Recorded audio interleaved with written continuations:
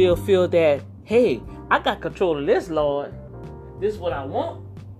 I want it. They're going to do something about it. And I ain't selling it for nothing else. Oh, so you rather sell for chaos? You rather sell for, you settling for less? You rather settle for manipulation? You gonna settle? You gonna settle for that? Deception? You gonna settle for all that? You gonna settle for heartaches and pains where you already see they can't provide the additional transportation for you, and you squawking and fussing and crying? Lord have mercy, help me, Lord. I was literally crying. And even with that, the Lord rebuked me. He said, yeah, you made that your idol. The manifestation, you made an idol. I said, I ain't made nothing. He said, well, why you grieving over? Your spirit is grieved. Why you sad? Why you crying? I'm like, I don't know.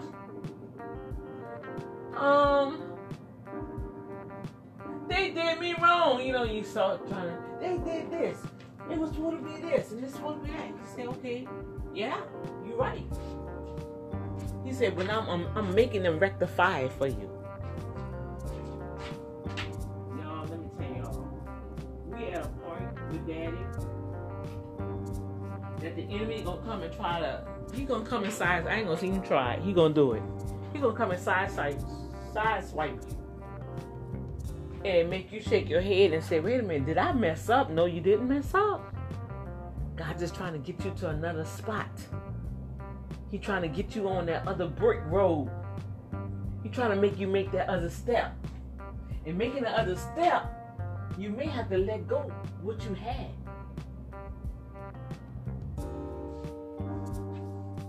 Let go of the old, press forward. For all things becoming new. I'm trying to give you something new and fresh and anointed and powerful and not stuck on, you know, I was hearing a rundown on some people with some accolades, and I'm like, oh, and the person that was reading it was so excited, you know, because the persons that was being declared, you know, they had all these alphabet behind their name. And I'm sitting here like, whoa, but I know the other side. Because see, I have, and nobody don't know, I do have a Nicodemus ministry. Yeah, I have a Nicodemus ministry, you know, and these folks, these people here, you know, they like to come by at night, you know, by DM, text, telephone. They come through my contact page on my website, and I pray over them. But then I shake my head and I'm like, oh my goodness, you don't want to be seen with me out in the open, or know that you are connected with me out in the open, but you'll come to me by night because you have to keep up a reputation, right? That's what Nicodemus did. And his heart was open, was ready to be with the Lord. But that status quo, man, we can't be making that status quo our God. God allow us to get the degrees and be put in position for such a time as this. I heard this one judge say this one time. George's name. She was on Oprah Winfrey. And I think Oprah had asked her what was the most important part of her job that she feels that she is responsible for. And it stuck with me. And she said, well, only thing I can think of, that God did not put me as a judge to be the judge. Whoa. I was like, where's she going with this? She said, I believe that God put me as a judge to use my power to help people, to give them a second chance. The law said this, but we can't put them over here to get rehabilitated. The law say, yeah, they supposed to be in jail for life. But look at the track record. This was one incident. Let's see if we can help this individual. Let's not steal his life. She said, I believe that if God put anybody in power, it's for you to do good and not use it and do bad. And I believe that's the same way it is with the body of Christ. God give us the abilities, you guys, to do good with the anointing and with our gifts and talents that he has given unto us. And it's for us to take that opportunity and be a blessing. And no, everything is not always to be about $1. And I can honestly say that because I have done a lot of work without $1. Yes, I have done a lot of work. And I've done it well. I've done so much work in excellence for people. And didn't get paid a dime. Didn't even get acknowledged. Didn't even remember, like in the story of Joseph. They forgot about him. And to the baker, something had happened in the kingdom. He said, oh, I know somebody almost 2-3 years later. Well, at least they remembered him. And I know that's how it's going to be. Don't even expect it. I just know one thing, that God has put me in a place. He's putting me in places to be a blessing to individuals. And whatever I find my hands to do, I'm going to do it with all my might unto the glory of Eldonai. Because where I'm at right now, y'all, I refuse to allow the enemy to think that he's going to steal God's glory off my life. So I'm going to check myself all the time. Now I'm going to be stern, of course, line upon line, precept upon precept. But we're going to do things decently and in order. And I make everything plain. I present everything plain. I give timely results at the time of service. So you don't have to oh, I didn't know, sometimes I get that. Well, I didn't know that I had to pay for that. Yes, you did. Because I told you. Don't get amnesia on me. And even with that, if it becomes a matter of circumstance, I know how to dust my feet and keep it moving and release it to daddy. But see, a lot of people don't understand. I walk in the anointing that God has given me to do what I do. So I really don't like to tell people, have mercy upon you. Because now I'm out of it. It's between you and God. And people feel like, oh, but I got God on my side. Do you really? Are you really serving Yahshua?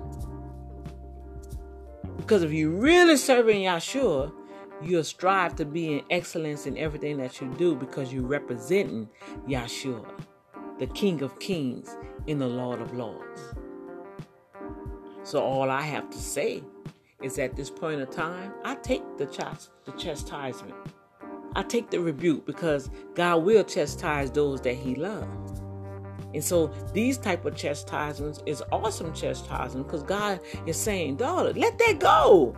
Yeah, we did it. You got it. It came to pass. You documented. And guess what? This is documenting it too. Because you did say everything new in 2022. Guess what? This is the beginning, daughter. Whoa. And I told you, debt free. So I'm smiling. I'm rejoicing. It ain't have to be no big bang, shame me man, or all that. I'm doing what I need to do. Why? Because I bless folks. I support individuals. I don't just show up. I give with my money. And anybody that hear me underneath the sound of my voice, if I participated in anything that you had, you can never say, oh, Dr. D, man, she just do what she wants. She don't even serve. She don't even give. No, they're going to say, oh, no, she give. Oh, no, she participate. And if she can't come, she going to bless somebody. That's my reputation. So I don't even get caught up into all of that. Oh, why is so-and-so not here? Why you wonder about it? Because you can show up at everything and still don't even support. And the support is the financial support, you guys. You still need the financial support. And every amount counts. Every amount counts. So I trust in Jehovah Jireh because he provides for everything that needs to be done. And because of that, as I continue to pray and ascend, I'm making sure this flesh descend. And it comes up, man. The couple of days it comes up. And I got to put that flesh underneath subjection. He gonna come, y'all. What you gonna do? You have to trust in the Holy Ghost. So that's all I have to share. That, hey, let go. Let go the old. Some of y'all in some relationships, and sorry to say, we done got married to individuals that you know for a fact you thought it was good, but now it's like, what in the world is happening?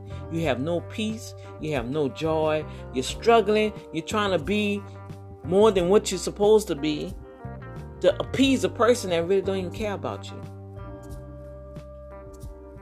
Your own jobs that just talking to you any kind of way, handling you, cursing you out on social media. Oh, nah, we're not doing that. We got to start cutting the cords, you guys. We got to let it go. Let go the old so God can. And then, you know what's the thing that he got me with?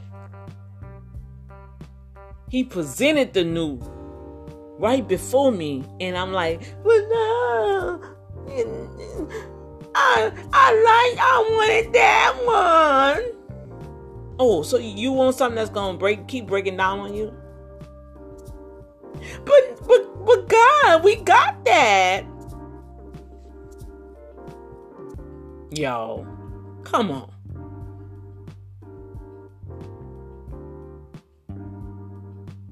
You have idolized a manifestation at a particular time that is over with. It's time for the next manifestation. In the next. The Lord say, don't get stuck on one manifestation. Don't make it your God.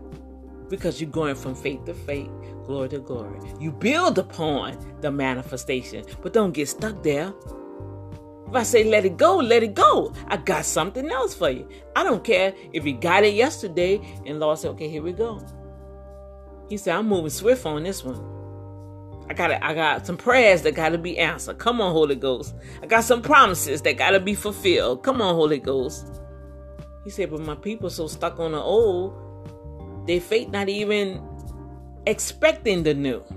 Whoa. We have been stuck in survival mode, or take what we get mode, or in the permissive mode instead of the perfect will. The permissive will of God instead of the perfect will of God. I want to be in the perfect will of God, you guys. The blessings of the Lord make it sorrow and add no. The blessings of the Lord make it rich, make it enhance, make it attractive, and add no sorrow to it. Now I'm in the new. I'm driving the new, but I'm feeling sorry. Why? Yuck. Because I'm grieving because I had to let go the old. Lord have mercy. That's a service. That's a message on its own. A lot of you guys out there, you're in the new. Come on now. You're in the new. But you're still not at peace. You're still sorrowful. You're still grieving because of what you lost. What you thought you had. No, I called it trash. And even with that, the Lord rebuked me. He said, I didn't say trash, daughter. I just say, you say trash. So as a man think it, so is he. So that's how you thought it. And you still want to hold on to it? That was even worse, y'all. I was like, oh, daddy, you just slapped me all over. Child. Daddy just was slapping me. He was whipping me. He had that belt, baby. He had that belt. I was like, whoa, whoa, whoa. Oh my, okay, Lord, I got it. Do you have it? Yes, Lord, yes. Hey, I got it. Alrighty then. Oh my goodness. Man, I ain't got a whipping from my papa in a while. Lord have mercy. I was like, all right. He said, yeah, I need you to share that with my people too. Because there are a lot of them stuck. I'm trying to give them something new. They're holding on to the old. Or they're in the new and they're still grieving about the past. Whoa. Let that go. Think about it. And sometimes it is a challenge. Sometimes it is hard. It's hurtful. It's painful. But God said, don't get stuck there. Why are you stuck there? Come on. Why are you stuck there? Why are you stuck there?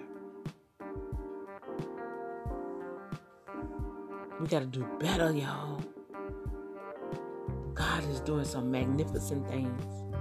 We got to come to the point in our life to let go and let God do what He has to do in our lives. We preaching it. We want to testify about it. But do you really believe what you're saying? Are you really believing what you're standing on the word for?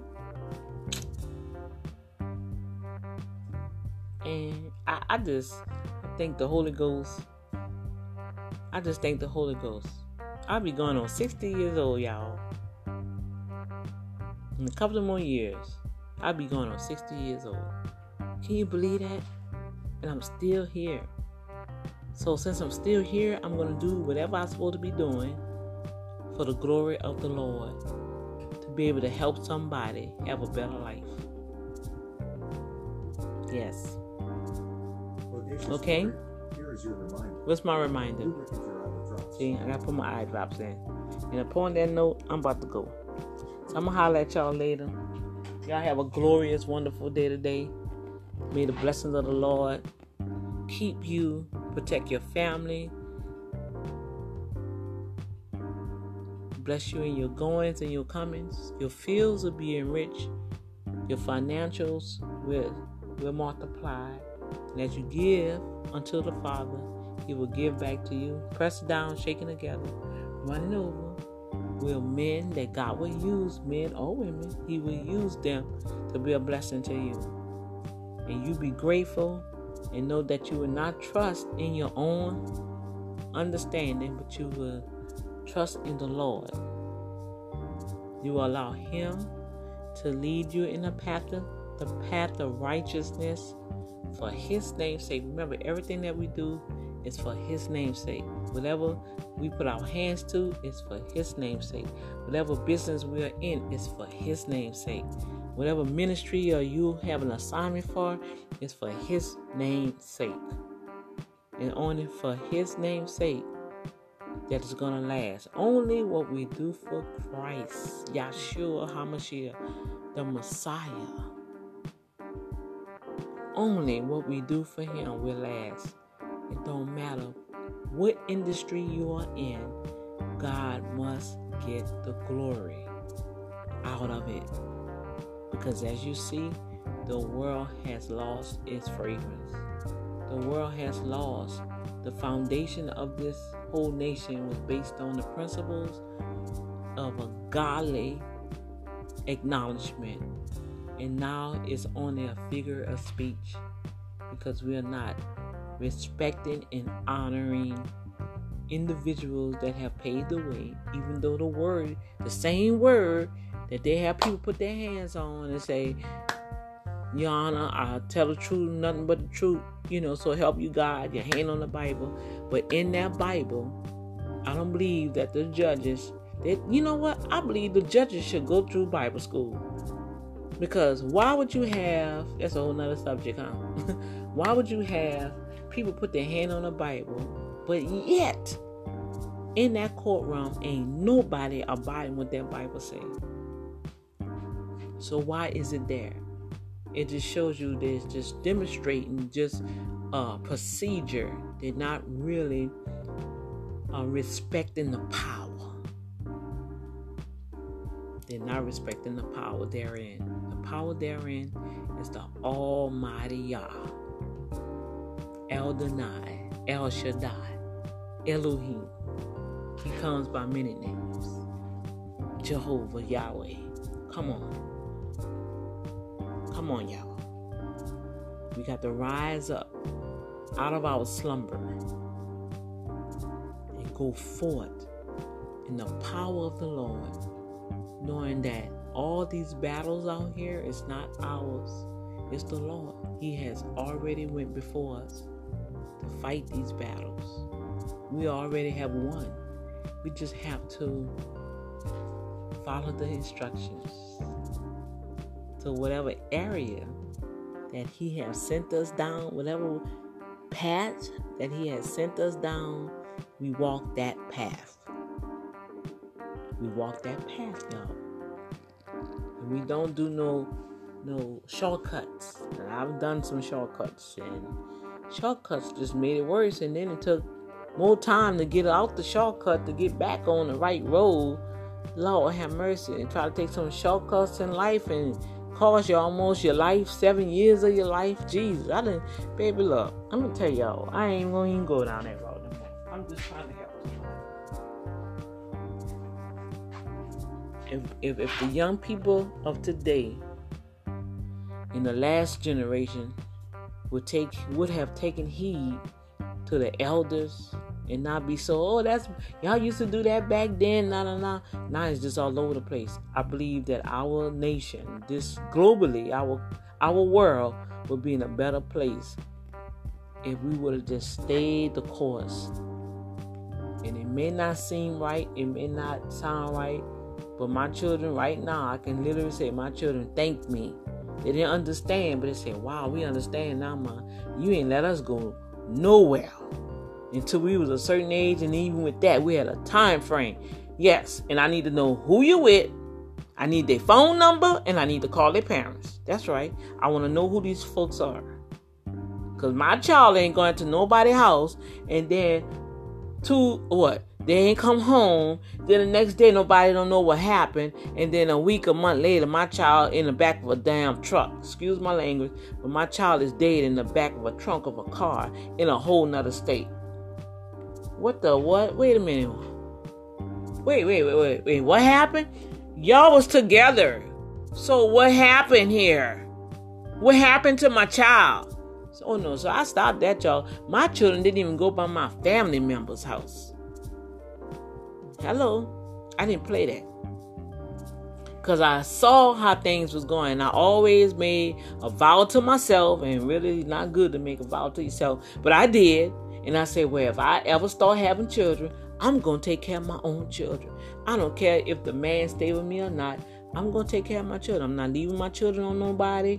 Nobody ain't watching my children. I don't know how I'm going to do it. Even if I have to work, my children going to be with me. And sure enough, God blessed me with jobs where my children was with me on my job. That's right. Ask them. Now, can I go by so-and-so? No. Why? Because so-and-so going to be... I don't care who going to be at their house. You ain't going. But we going to be together. Sorry, you ain't going. You ain't old enough yet. Now, they, 13, 14 years old? No, we're not going nowhere. All right, y'all. I'm out. God bless you. I love you. Remember, you can always go to redeemedbytheblood.org. We have some awesome programs. We have the domestic violence prevention and educational program. We have the colorectal awareness program. We just came out of colorectal cancer month. I just did my whole testimony on the Boom Factor Radio. You can go over there to our sister station, the Boom Factor Radio. You can find Boom Factor Radio in Safe Zone broadcast on any of the digital platforms to listen to past episodes on any subjects that you may need help with. I've spoken on most of them. I probably didn't catch all of them, but anything that was dealing with your life, it's just simple life applications and the things that people go through in life and how to deal with them. How can you, Dr. D, how can you deal with life with the Bible? How do God help you be patient and go through certain stuff? And I have shared it on the Boom Factor show. You just go to Boom Factor, go in the search and just type in what you're looking for. Most of the time, I share things on Testimony Tuesday, Word Up Wednesday, or Open Mic Communication on Saturdays. Now, you can put the name, like if you're looking for the colorectal cancer, just put colorectal cancer and everything should pop up on that feed about that. And I'm just giving you an example on how you can find some subjects. If you're looking for, guidance or prayers or whatever you're looking for, you can type it in the search. Something gonna come up, or it's gonna lead to something else. All right. I'm gonna structure the programs more consistent. Starting in July, I will be transitioning to a whole nother digital platform. I'm still working on that. We have a lot of updates coming up. Okay. And I'm excited. I'm grateful for you guys taking the time out listening to Dr. D. I am the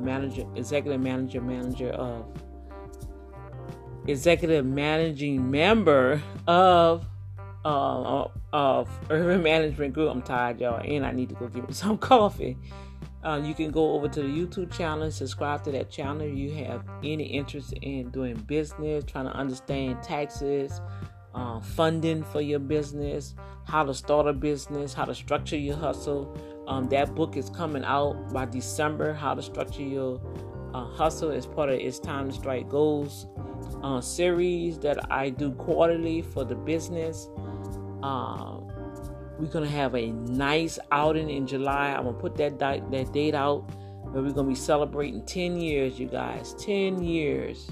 Whoa, 10 years. And I never had a nice celebration. So we're going to have a nice celebration. We're still in the pandemic, you guys. Even though everybody look like they just going back to their regular life. But we're still in the pandemic. They still have certain protocols and certain establishments. And so I'm striving to see how can I have at least 50 people or less in a space that everybody be safe. You know what I'm saying? And we'll have some air filters to have the air clear. And I'm going to take care of you. Anybody that know of me and have been in my events, they know, ooh, that girl, she do some events and she have some food. And so that's how that's going to be. So with that said, I love you all. I appreciate all the prayers. And I want y'all to hang in there. All right. And remember, hey, it's time to get the new. All right. You have been battling for years. Let go the old and it's time to get the new. All right. Let go stuff that is like, whoa, let it go. Let it go, y'all. You got to let it go. Thank God for it at that time. But now you had a new day. Every day is a new day, the Lord was telling me. Every day is a new day to see his miracles. Every day is a new day to see his manifestation in your life. So you can't just get stuck on one manifestation. That manifestation is for you to build upon to go to the next stage. Don't get stuck. Don't get grieved. Let it go. A lot of people miss the opportunity to be a blessing to people because they want to hold on to it because it's a material thing, and God trying to get something else. I got a whole bunch of testimonies on that, on how God told people to give me cars and stuff, and they just hold on to it, or they give it to me and they switch it up, and give me an old one that caused me more trouble, or they took it back, and then it's just a whole lot of stuff, y'all, that I can share. That, whoa, people, it's just stuff. It's just a thing.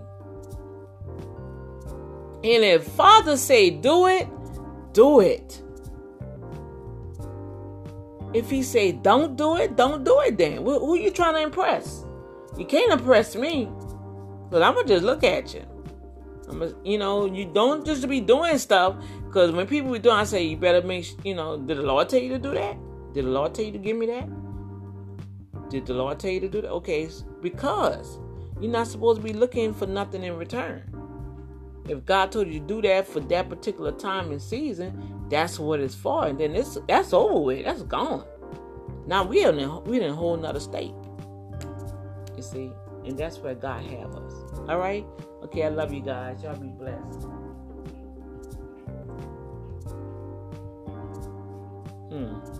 In Jesus' name. Later.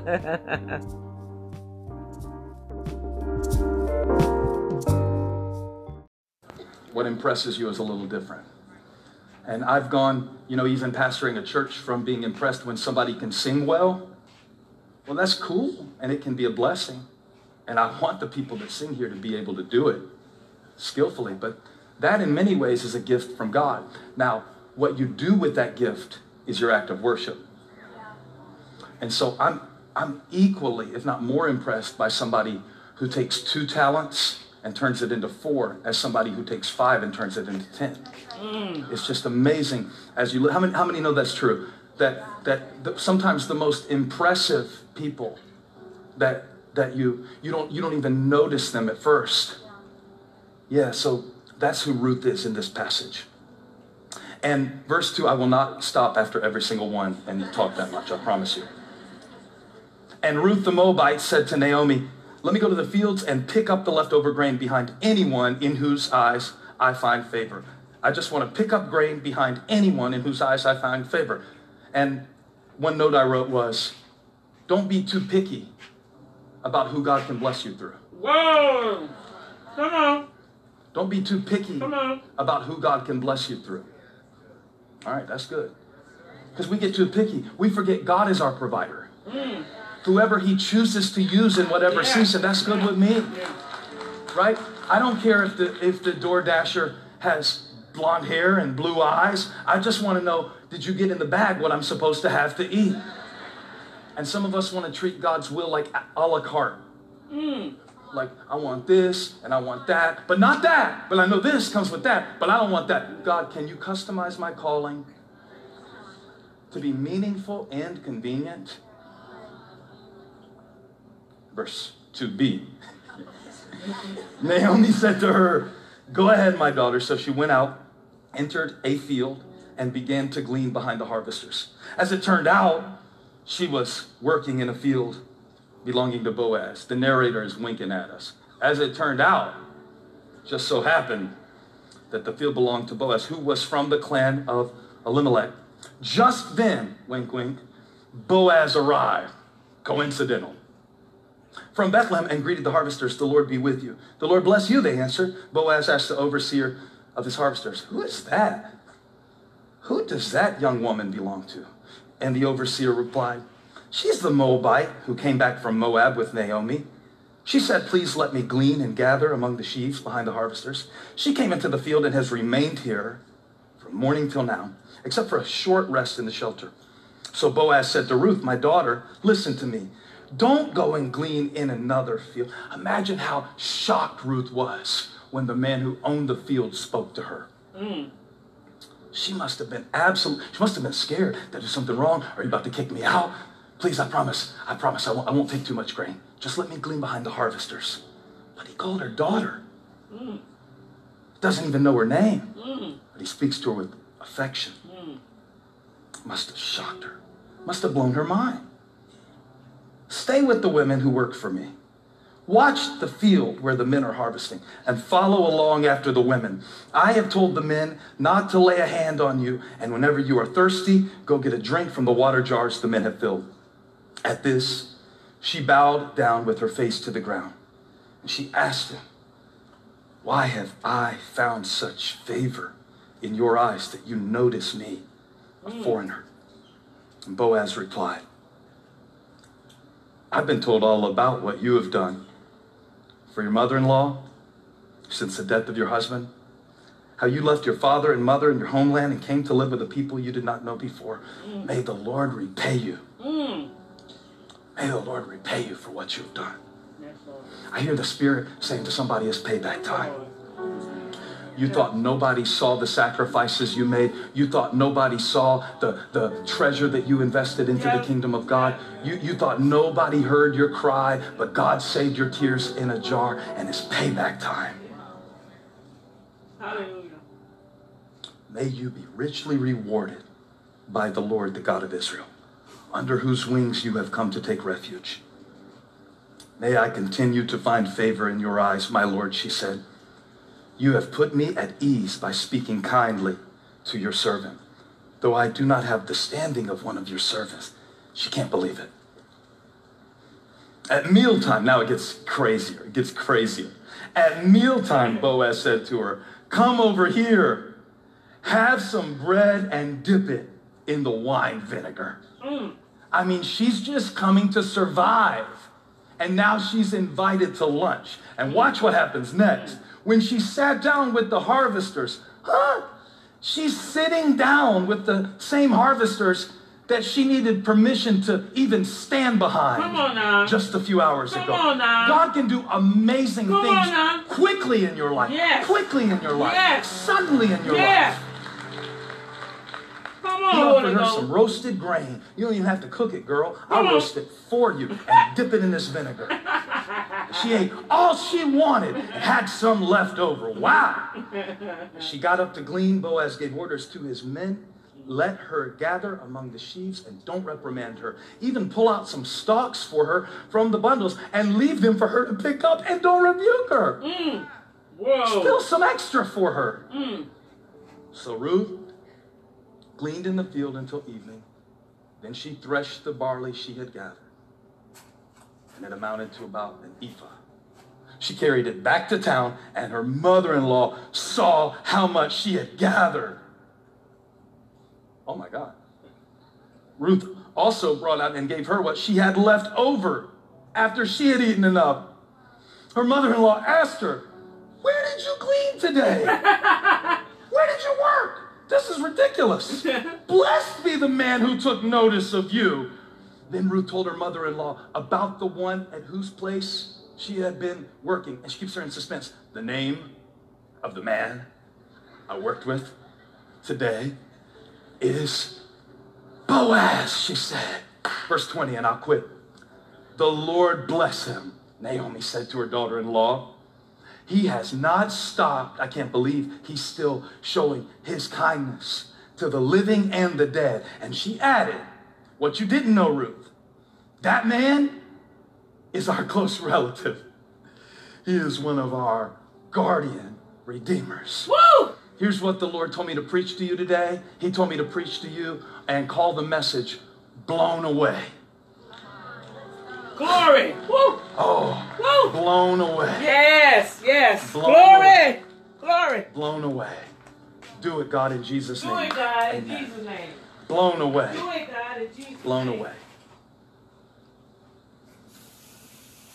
Do it, God. Do it. You know what the hardest thing for us reading the book of Ruth is? We read it wrong. Yeah, yeah. Not only do we not understand the context of this little book wedged between the book of Judges and the book of 1 Samuel, which only serves in the broader schemata of Scripture as a bridge between the time of the judges and the time of the kings. Woo, Jesus. As an apologetic, almost to let the nation of Israel know that David has the right to the throne. Whoa. Because, see, Ruth would be the great-great-great-great grandmother of King David. Come on now. But I want to step out on a limb theologically and speculate for a moment. I know it's dangerous, and they might clip this and put it on a social media blog or something, but I'm going to speculate for a moment. Just a speculation that I don't think Ruth read Ruth chapter 2, verse 20. It's just a speculation. I don't think Ruth knew, hey, Ruth, it's going to be all right. I know you're hungry. I know you're heartbroken because you lost your husband. But just turn to the book of you, chapter 4. The book of you. Come on, Holy Ghost.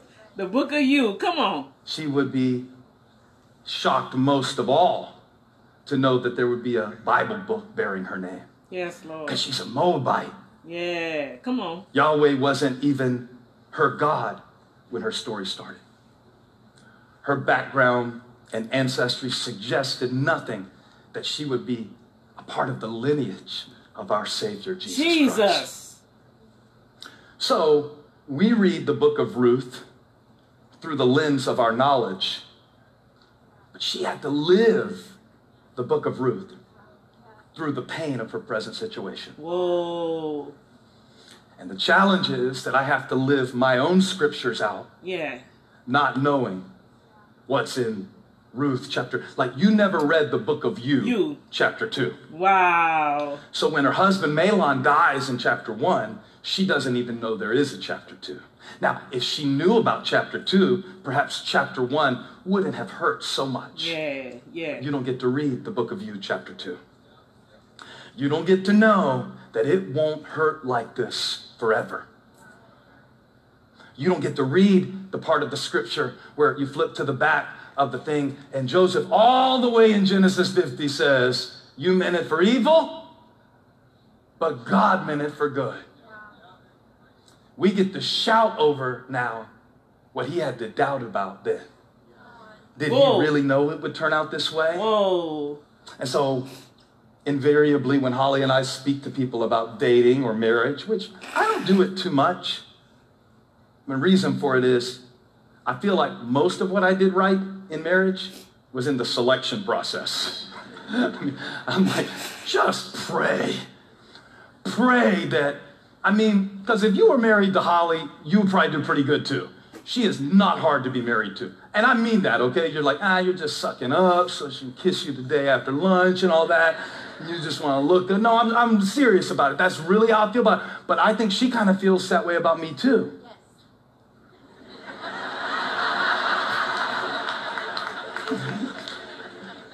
Did you say that for the cameras? We were talking the other day. I said, I know it's hard. I know it's hard to have me for a husband sometimes. I know it's hard. And not because I'm abusive or mean or don't love you or anything like that, but there's so much you didn't know about me when you said you would marry me. And she says this thing a lot of times. She said, I love everything that there is to know about you. That makes me feel good. So I always teach, and I know it's an unusual scripture to teach about dating, from Matthew 13:44. To bring a New Testament verse right alongside this Old Testament story about Ruth and your current situation. In Matthew 13:44, it says, the kingdom of heaven is like treasure hidden in a field. Come on now. When a man found it, he hid it again. And then in his joy, went and sold all he had and bought that treasure. No, he bought the field that the treasure was in. Come on now. Jesus said the kingdom is like that. Yes. And I would say that being married is like that. You don't just buy the shiny stuff. You don't, no. You buy the whole patch of field. Well, I'm not marrying their family. I'm marrying them. But on Christmas, guess who you get to kick it with? The family. Every Christmas. Everybody. The family, yep. Come on. Yeah. They'll ask Holly, how did you know that Pastor Steve, I remember one time an intern teaching, they said, how did you know that he was the one? And I was irritated that day about something. So I said, she didn't. She didn't know. She hoped. In a moment of candor. Probably the interns couldn't handle that. That was probably malpractice on these young hearts. Just thinking it's going to, have this total Jerry Maguire moment. If y'all remember that movie. I'm just imagining like Holly going, I think he's probably the one. I think, how does she know? You don't know.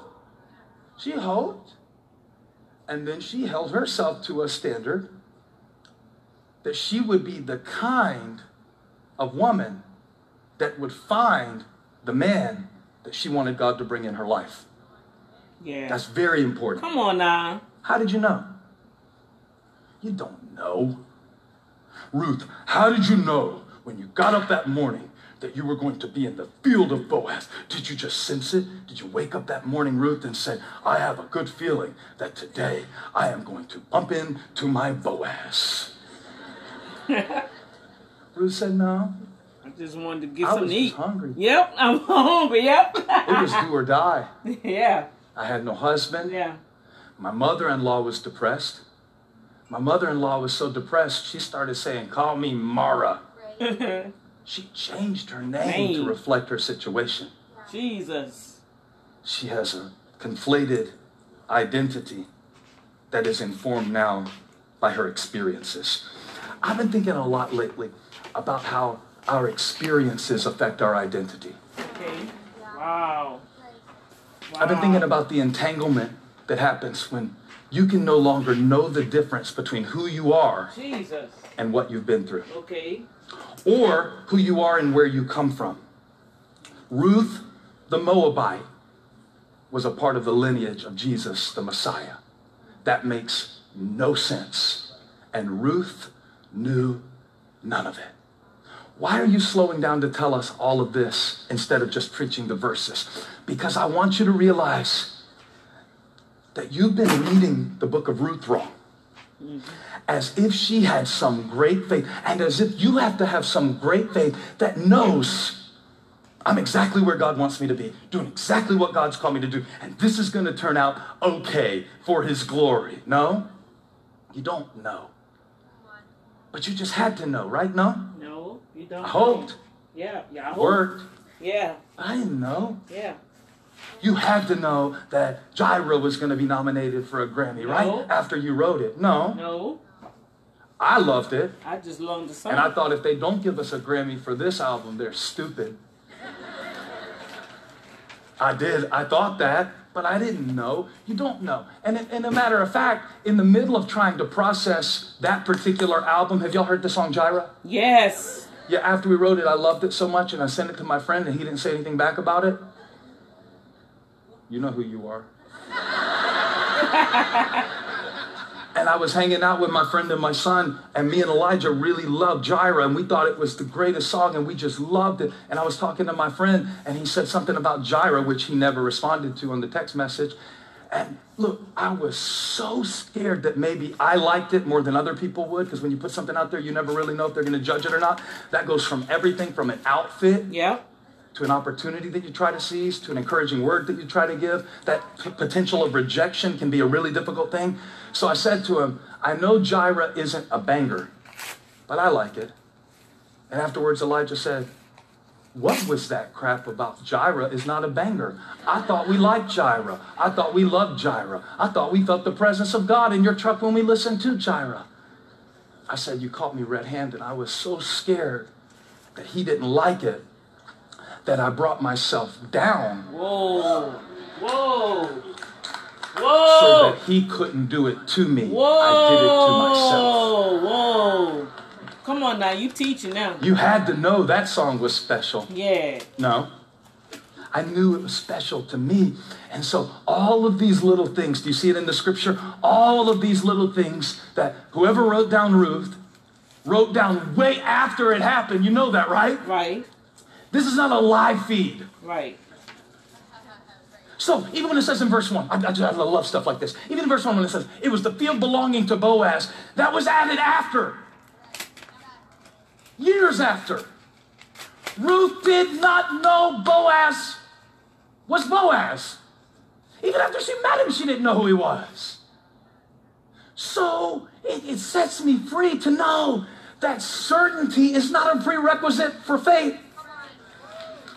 Whoa. That understanding is not a prerequisite for blessing. That knowing, because, okay, let me do a poll. How many of you believe, this is for online too, okay? You can participate in the chat. How many of you believe that God is guiding your life? Raise your hand. Yes. Yes. How many of you believe that from time to time you get off track? Yes. Yes. How can both be true? Whoa. If God is guiding your life, and he's good at what he does, Come on. how can you be better than God at your job, disobeying? Because that is what you do. Okay, yeah. Because the Bible says we all like sheep have gone astray. Straight, yeah. Because sheep are bad at following directions. Y'all like that?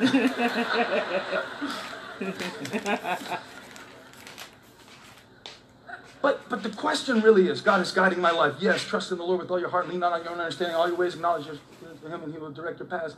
The steps of a good man are ordered by the Lord. All these scriptures that I love. I love those verses.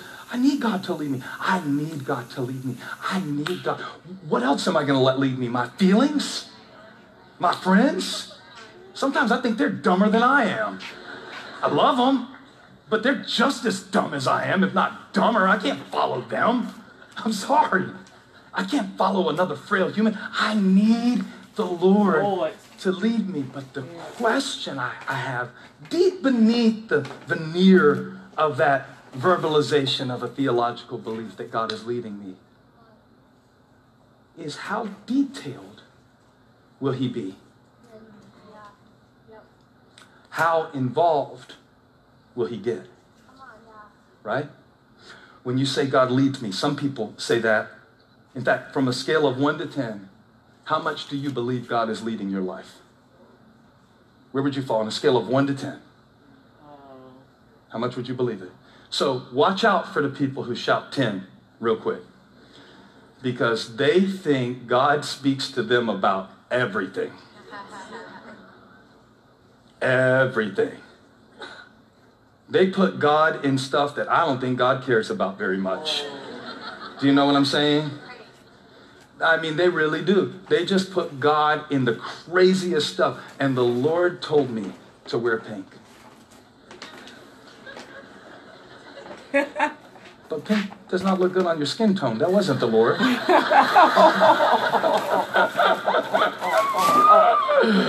Be careful. When people say 10 like that, it's just a sign they're overcompensating a little bit. Because probably if they're saying 10, they don't want to have to make decisions. Ooh. Oh, I believe the Lord is leading me. And, that's why I've been fired 4 times in the last 18 months. What? Because the Lord was leading you to another place to get fired from because you're irresponsible? That's what it was? Oh, it was the Lord that made you late to work. 14 times. That was the Lord? How much can I trust God to lead me? You know what I'm saying? Like, will He step in and, like Jonah, will He send a fish to spit me out in Nineveh? Maybe. Will He send a wind if I'm trying to go to Tarshish and I'm supposed to be in Nineveh? Maybe He did that in the scripture sometime. Will He completely redirect me? Is God like a GPS who will reroute me with a polite British accent? What does He sound like? Well, how does God lead me? Now remember, in the book of Ruth, we started with 8 main characters. And now, we're down to 4. We started with a man named Elimelech.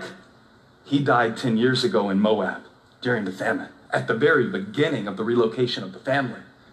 We started with his sons, Chilion and Mahlon. They're dead too. All we're left with now is Ruth and Naomi, and there is no record of whether or not they even like each other. There is no record. And I guarantee you, both of them would have rather had Mahlon back than to have to live with each other. Naomi's son, Ruth's husband. But now they're making do with what's left. And the tension of the text is that God is doing something that will result in a king named David and a king named Jesus. And they don't get to read that part. And you don't get to read that part. And that's why it's not easy for you to raise kids. And that's why other people who have sent their kids far, far away and only have to see them 3 times a year can tell you how to raise your kids. Because they got to read the last sentence of the book where the kids left the house. But yours are still here. You don't get to read how it is. You don't get to know how it is. You don't get to know, is this the end? You don't get to know, is my best behind me? You don't get to know any of that. You have to live in the tension. That's hard to do. And yet there is this note of grace. It's almost implied that Naomi and Ruth are walking along together back in Bethlehem. Ruth away from everything that she knew. You know the God, Chemosh, that she grew up serving, demanded human sacrifices according to their mindset. And now she's learning how to worship a God that she's only heard about through the lens of Naomi, who is bitter about what God has allowed to happen in her life. Jesus. And she just makes a decision one day in the scripture. I love this scripture. It really got my attention to know that the Bible doesn't say the Lord led Ruth to the field. Right.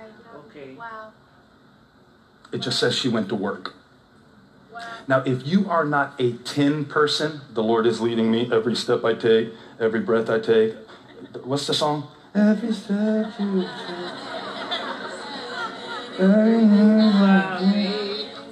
So creepy. It's like such a stalker song.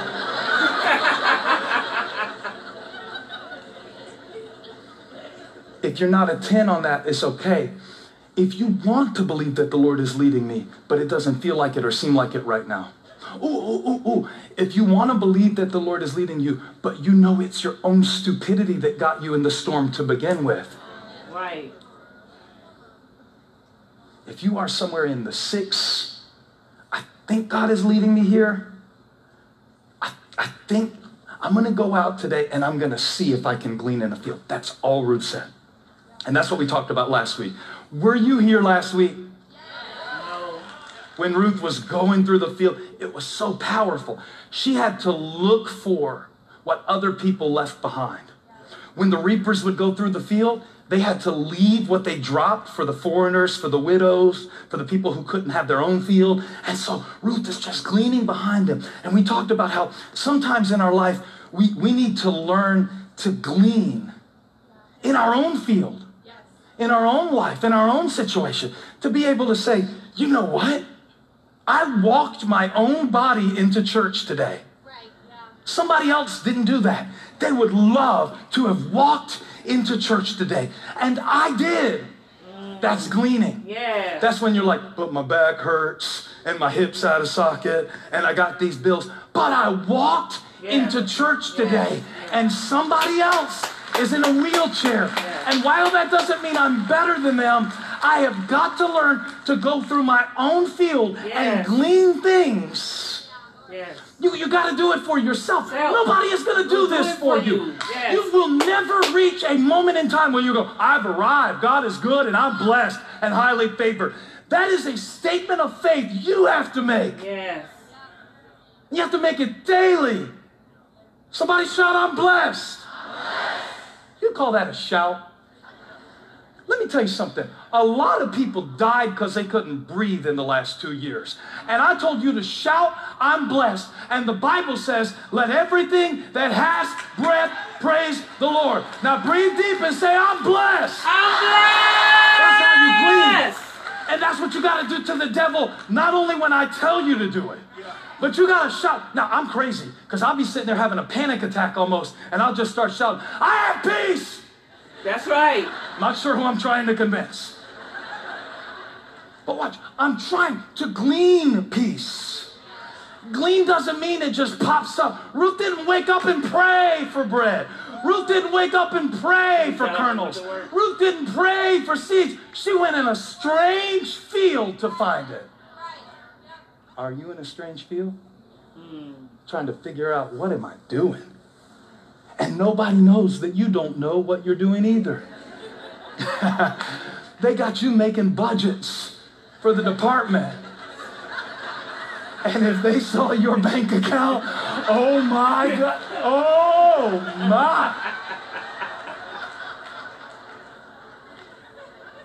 Show me in the scripture where Ruth went to Gleaning University. She had to do it. You have to do it. Some of you won't rejoice over simple stuff because you haven't been low enough yet. Whoa! You haven't been low enough yet. Come on. You don't know how good sunshine feels. Come on. Because you haven't been closed up yet where you couldn't get to it. You look at people in church, some of you are so judgmental of how other people praise God. I don't like how they say, wow, every time Pastor Stephen says something. Wow, wow, what's going on down there? I don't think it takes all that. I don't think they asked you. Maybe they were so hungry when they came that they can survive.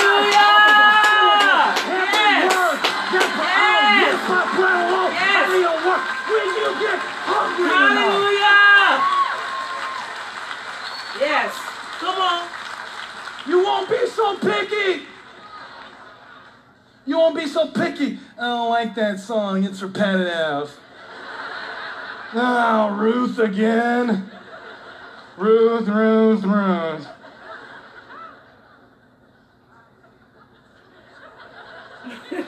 I'm a bad parent. I told Holly, quit fighting with Abby, telling her she needs to eat her dinner and starve her. Put a padlock on the pantry. That's a little old school. And then when she sits down, come on, she will not be able to wait to see what mom made. All this arguing back and forth, that's not going to get it. She's not hungry enough. Come on. She's not hungry enough. Come on. Ruth was hungry enough. Oh. Desperation looks just like faith. Oh, you have so much faith. No, I'm just that desperate. I've been depressed. So I know the value of joy. Yes.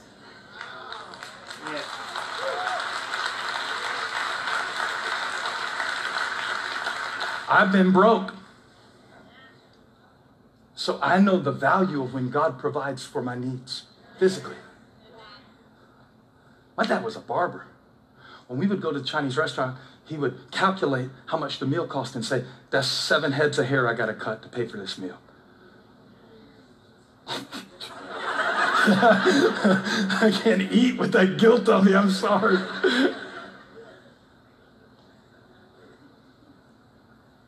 When they showed me my first job, they said, here's your salary.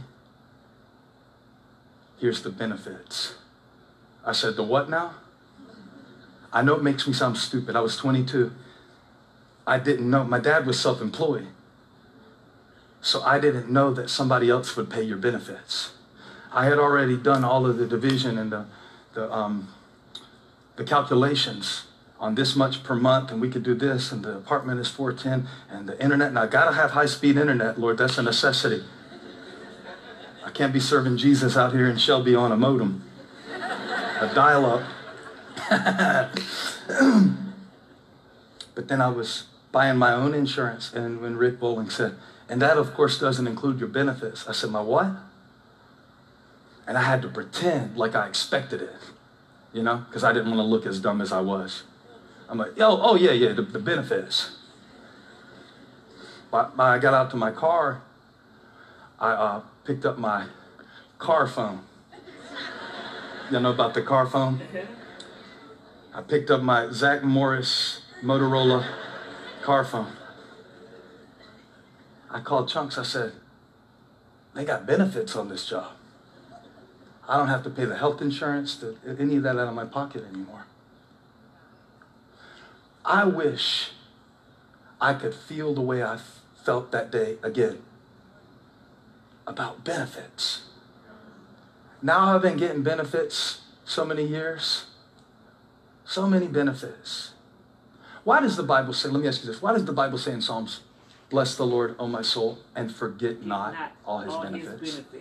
Whoa. It's like he already knows that the longer we stay in a field, the less we will respect the treasure.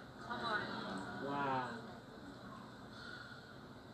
And get more focused on the dirt that's around it. I have to practice gratitude. I am not naturally good at it. Because I am naturally good at catastrophizing. So I can imagine everything that could possibly go wrong. And I told you about this a little bit last week, but that's why gleaning was so meaningful to me. Because I realized that the $500 bonus that they gave me that year. The $500 bonus that they gave me that year. Same job. He said, oh, and here's your Christmas bonus. I said, my what? He said, your Christmas bonus is $500. I wish I could tell you how $500 felt that day. I didn't expect it. This is where Ruth, a widow and a foreigner, had an advantage over everybody else in Boaz's field. Because as she walked through what they were used to, it was new to her. Okay. So Lord, show me how to walk through my salvation and my relationship with Jesus and my relationship with that woman on the front row, and show me how to walk through that field again and focus more on the treasure than the dirt. Whoa. You follow me? Whoa, yeah. Life will layer you with dirt. Life will layer you, like Naomi, with bitterness, with experiences that all of a sudden become the focus. The Bible does not say that the treasure was sitting in the field waiting to be discovered. The treasure was actually hidden beneath something that had to be dug through to recognize what was there all along. And this is a message for somebody who is guilty as charged. Lord, I have gotten more focused on the field, the work, the stress, than I am the blessings and the treasure. I have gotten more focused in my relationships on what annoys me about that person. May I remind you, that's what attracted you to them in the first place, and now you want to be annoyed by what you were attracted to, because like the country preacher said, before marriage, opposites attract. After marriage, opposites attack. Rawr. You loved he was quiet. Oh, he's mysterious. 10 years in that field. Come on, I can't get him to talk. Tuesday. I'll be in town Tuesday. Okay. He's mysterious. Now you're miserable. Now you're Good word magnified. today. Good word. Steve Furlick, Elevation Church. Everything that makes you miserable. I'll call you right back. Wish I could do a Bible study on this. Sometimes I hate this format. I wish I could have the 10 people who are the hungriest. Yeah. I wish I could just come over to the house Yeah. and Holly could cook something for you. And then I would serve up the dessert of the Word of God. And I would say, did you save room for dessert? And you'd be like, yeah, I was hungry today. I was hungry today. I went through a breakup last month. I've been asking God why. I've been wondering, is there anybody for me? I'm hungry today. I'm hungry today. I don't have the money that my neighbor has. They think I do. I'm driving a car. What they don't know is every time I stop and think about the payments, I almost wreck. And they're impressed with my car, but they don't know I can't even afford what I'm driving in. I'm hungry today. Tell me something. I made some mistakes. Tell me something. I passed up the best thing that could have happened. Tell me something. I could have bought Apple for $3 a share and I didn't. All these regrets in here. I'm hungry today. I'm hungry today. Give me something. If I could talk to the 10 hungriest people in the room, here's what I would tell you. When Ruth said, why would you notice me, a foreigner? It's a word play. The Hebrew word for foreigner means notice. Whoa. Whoa. Don't you see what's happening? Whoa. She's blown away. Whoa. She's blown away. When's the last time you were blown away by God? Whoa. When's the last time you were blown away by his benefits? I'm not talking about a BMW. I'm talking about forgiveness. Yes, yes. When's the last time you thought about, oh my, Lord, you didn't have to love me. You didn't even have to give me the chance to live. I'm not even supposed to be here. When's the last time you thank God for your church? Just slipping that in. When's the last time? You've been here a minute. What used to blow me away is now just benefits. I think we got to walk through our field and glean. Yes. Right? Lord, I'm thanking you for this. Lord, I am thanking you for that. Yes. Lord, I'm thanking you for the thing that I don't like right now. trusting that you are going to use it in my future. Because that's the beauty of this text. You can walk through your own field, your own. What would it look like for you? This is my challenge to you. What would it look like for you to walk through your own life like a foreigner in the field? What would it look like for you to go back through the things God has done for you and the things he is doing? Because here's the trick. It is easy to see what God did after you're on the other side of it.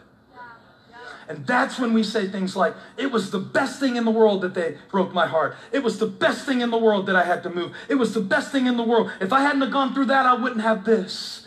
The trick is not recognizing God's guidance later. The trick is, can you recognize God's guidance in real time? To say like Jacob, the Lord was in this place and I was not aware of it. To say, oh, God must be here too. Oh, God must be using this too. Oh, God has a plan for this too. Oh, I can't wait to see how God works this in. Oh, I can't believe God let me be in this field at this time. She gleaned and gathered and gleaned and gathered and gleaned and gathered. Not knowing that Boaz was going to end up being her husband. Not knowing that Naomi knew who he was. Not knowing that God would put her in a position to be a part of the lineage. Can you stand there in the field, surrounded by dirt? Or are you going to say, God, I don't want the dirt, I want the treasure. God, I don't want the pain, I want the progress.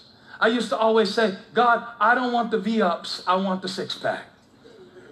God, you know what I'm saying? I don't want the discipline. Yeah. But God, I do want the benefits of commitment. Yeah.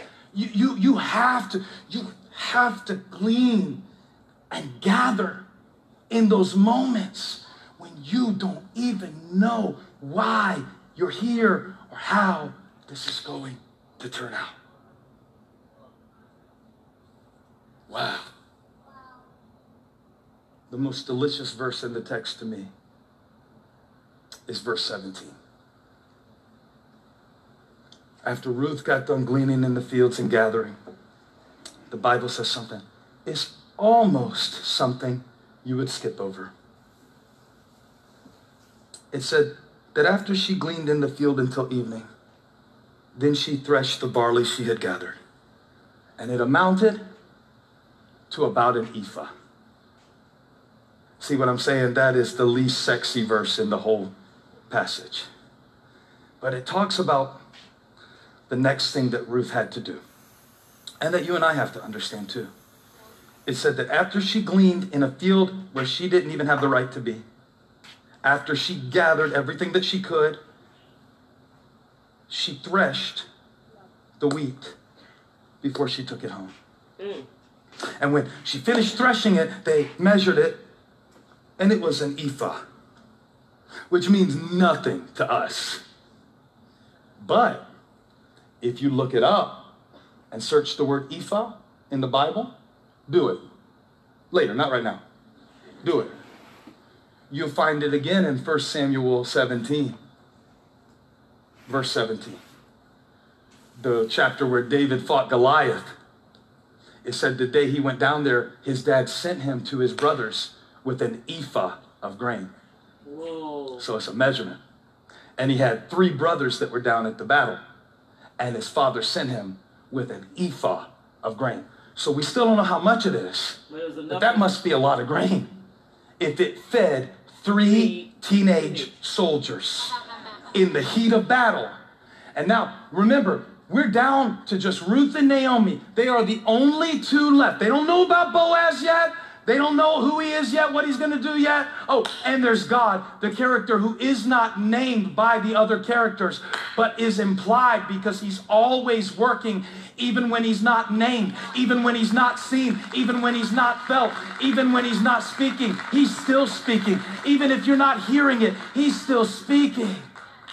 And she gleaned an ephah, enough for 3 teenage soldiers, for just her and her mother-in-law. So that made me wonder, can we find out about how much grain is in an ephah? And when I found out how much an ephah was, I was blown away. It turned out that an ephah is somewhere between 30 and 50 pounds in a day. In a day. Wow. She's only been in this field one day, and she's not even an experienced laborer. And she's one woman. And when she measured it after she threshed it, it was 30 pounds. Jesus. 30 pounds of grain after she threshed it. Wow. After she Yes, threshed it. yes. See, you Come can't on. really measure Come it on. until after it's been threshed. Come on now. Come on. Come on. You can't really measure. work it. You don't really know what you have until it's been threshed. Come on now. You think you know what you have, but you don't really know what you have. Help me, Jesus. Come on. You don't really know what you have until Naomi turns to Ruth and Orpah and says, y'all leave. And Orpah says, okay. And Ruth says, I'll stay. Because she was being threshed. Naomi was being threshed. She lost her husband. She lost her boys. She's being threshed. She's being threshed. That word doesn't even sound appealing. Thresh. It sounds violent. It is violent. It's a violent process. The process of threshing is not nice like gleaning. It's not taking a journal and writing to Jesus a love note for all of the beautiful sunsets. Oh, Lord, I saw that sunset today. I'm just so proud that you did that just for me. Lord, you are such a great artist. I saw the sunset and I saw your eyes, and I'm so thankful. Threshing is different than that. When they threshed the grain, they would have the cattle to beat the grain out until the stalks and the seeds were separate, until the grain and the husk were separate. The threshing, when it says that Ruth threshed, it was a process of separation. Jesus. It was a process of separating the grain from the husk, or what they call the chaff. Everybody say chaff. And the way they would do it is that after it was beaten, after it was trodden, after it had been laid out on the threshing floor. Now, all a threshing floor is, it's not fancy. It's just a solid surface in a high place. And the reason it's in a high place is because you would thresh at evening. And the process of threshing was very simple. After it had been beaten, you would take the grain that was left on the floor, you would sweep it up and gather it from the clean surface, you would throw it up into the Mediterranean wind, and the grain would fall back down to the ground. Whoa. But the chaff wouldn't fall back to the ground. The chaff would be blown away. Whoa. away. Jesus. Woo. Wow. Process. The chaff, the stuff that couldn't stay on the threshing floor, would be blown away into the evening wind that came off the Mediterranean Sea. And so I see a lot of you on the threshing floor of life right now. I hear from you, I meet you, and even when I study, it's like the Spirit of God brings you to my mind. And I see the things that you're going through in your life right now, not as a process of destruction, but as a process of threshing. Yes. Woo! See, you don't know what you have until it's been threshed. Yes. You don't know what's real until it's been threshed. You don't know what's edible. You don't know what's sustainable. You don't know what is substance until it has been threshed. And a lot of us have been in a big wind lately. Oh, the winds will blow and beat against every house. Whether you build it on the rock of Jesus or whether you build it on the shaky foundations of the world, the wind will blow, and the wind has been blowing, but you have been misinterpreting the wind. You have been thinking that the wind was sent by the enemy to destroy you, but it wasn't, but it wasn't, but it wasn't, but it wasn't. It was sent so that all the chaff could be blown away. Blown away. Come on. Blown away. Blown away. See, God is dealing with your insecurities right now. And he's got you on the threshing floor. And you're watching people walk away. And opportunities evaporate. And things you used to know that you're now separated from. But this wind is not sent by the enemy. This wind is under the control of the mighty hand of an all-seeing God. And the grain that falls back to the ground is all you need to live on. And the rest will be blown away, blown away, blown away, blown away. The Lord told me to preach to you, blown away. And he said to tell you, when you see what I'm going to do after you get done going through what you're going through, if you will keep gleaning and stay in my hands through this process, when you see what I'm going to do through my life, I wish I had an organist. When you see what I'm about to do, your eyes have not seen, your ears have not heard, nor has it entered into your heart what I have prepared. But when you bump into Boaz, you're going to be blown away. Now unto him who is able to do immeasurably. Woo! Glory! Blown away. Hallelujah! High five at least 6 people and tell them you're going to be blown away. You're going to be blown away. You're going to be blown away. You're going to be blown away. Hey. Yes. It's a promise. It's not a problem. It's a promise. Everything that you're going through is going to serve the purpose of the God you belong to. You're going to be.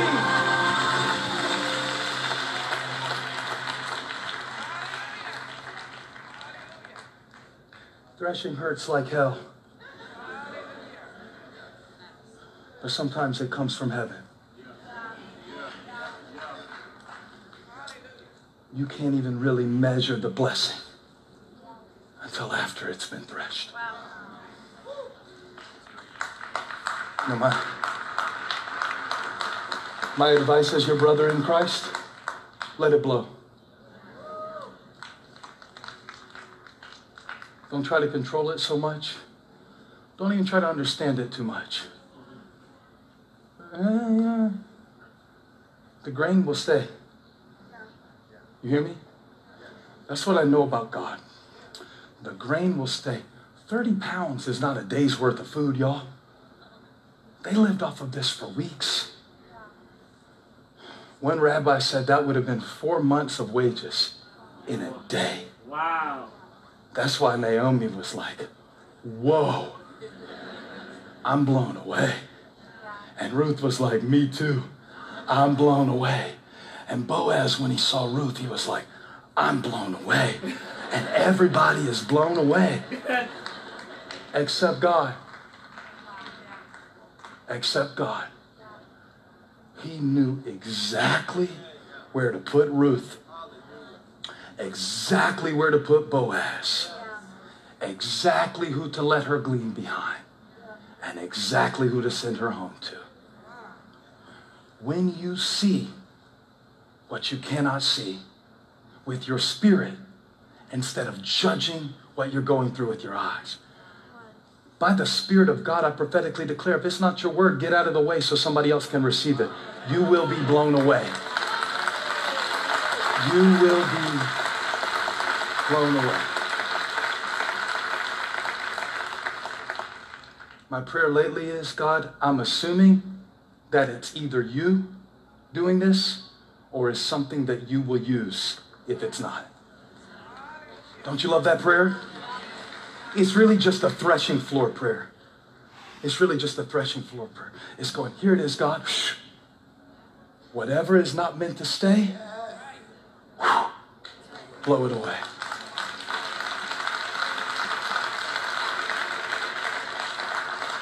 Blow it away, God. I don't want it if it's chaff. I don't want the attitudes I clung to. Like, I saw the whole story of Ruth through a different lens when I read it like that. I said, of course she had to thresh the grain because she herself was being threshed. A Moabite leaving her gods. A Moabite leaving her family, a Moabite, leaving her customs. And that's been you lately. And it's been windy. Just lift your right hand if it's been windy in your life. We don't have to talk about why. We don't have to talk about who. We don't have to talk about what. Just it's been windy. Raise your hand if it's been windy. All right. Catch the wind of the Holy Spirit in this moment and allow it to carry you forward in the field that you're in until you find the treasure from it. Because that's what the kingdom is like. It's like a man who found a treasure in a field. It is like the grain that stayed after the wind blew. So in this season of my life, God, on the threshing floor of failure, on the threshing floor of frustration, for whoever this word is for today, I declare prophetically that they will stand here a year from now and be blown away by what you did through an ephah. I declare over them that their ephah is enough. Come on, let's minister. Let's minister together. Your ephah is enough. I want you to begin to believe again in the enoughness of God. Yeah, I made the word up. The enoughness of God. I want you to begin to believe that whatever has left your life, that you still have something to live for. Come on, shout it for the devil to hear. I still have something to live for. I still have something to live for. I will not die in Moab. I will not die in bitterness. I have something to live for. I have something to live for. And God, by your eternal word, would you sanctify those who you are calling to yourself? Because we don't want to be in Bethlehem in our body, but be in Moab in our mind. Yes, Lord. Thank you, Jesus. Living in the things that you did. Yes. God, yes. Your word said that you could do exceeding abundantly above what we ask or imagine. So I don't want to hold so tightly to what I thought you'd do that I can't be blown away by what you have in store. Your eyes have not seen, your ears have not heard. Neither has it even entered into your heart. You don't even have the capacity to imagine what God is going to do through your life. And Ruth knew none of that. If we would have told her that we're going to turn to the book of you at Elevation Church in April of 2022, she would have said, who? And we would have said, you, Ruth. See, if you only knew the glory that God is going to get. I can feel that your faith is weak. I can feel that your faith is worn. I can feel that your mind is weary. But I'm calling you back to that place of surrender in God to let the wind of His Spirit blow on your situation. If it's something with your kids, if it's something in your body, do everything you can do. Don't say it's God's plan, but you ate sugar. Go on the diet. Well, when the Lord wants to take me out, He's going to take me. No, you can eat some broccoli and stay another 10 years. So don't do that. But sometimes we get separated from everything we knew and everything we planned and everything we thought. And that's the threshing floor. God, after that we have gleaned your word today, we accept the process of your threshing. Giving it up to you. Let you blow away whatever doesn't belong. I got something to live for. I've got something to live for. And I'll tell you something else. I've lost a lot, but I've got a lot left. Yes, yes. Do it real quick. Look in the eyes of the person you're next to and say, you've got a lot left. You got a lot left. You do. You've got a lot left. Now bow your head, say it to yourself. You've got a lot left. You said that softer. Why can you encourage them, but you can't encourage you? Close your eyes and say to yourself, you've got a lot left. So bless the Lord, O my soul, and forget not all his benefits, who redeems your life from the pit and who crowns you with love and compassion. You've got a lot left. You've got a whole ephah. You got 30 pounds to take back to Naomi. You got a basket full to take home. You can live off of this word for a week. You can live off of this word for a month. And you will be blown away. Come on, let's lift up a sound of anticipatory praise. Glory! Praise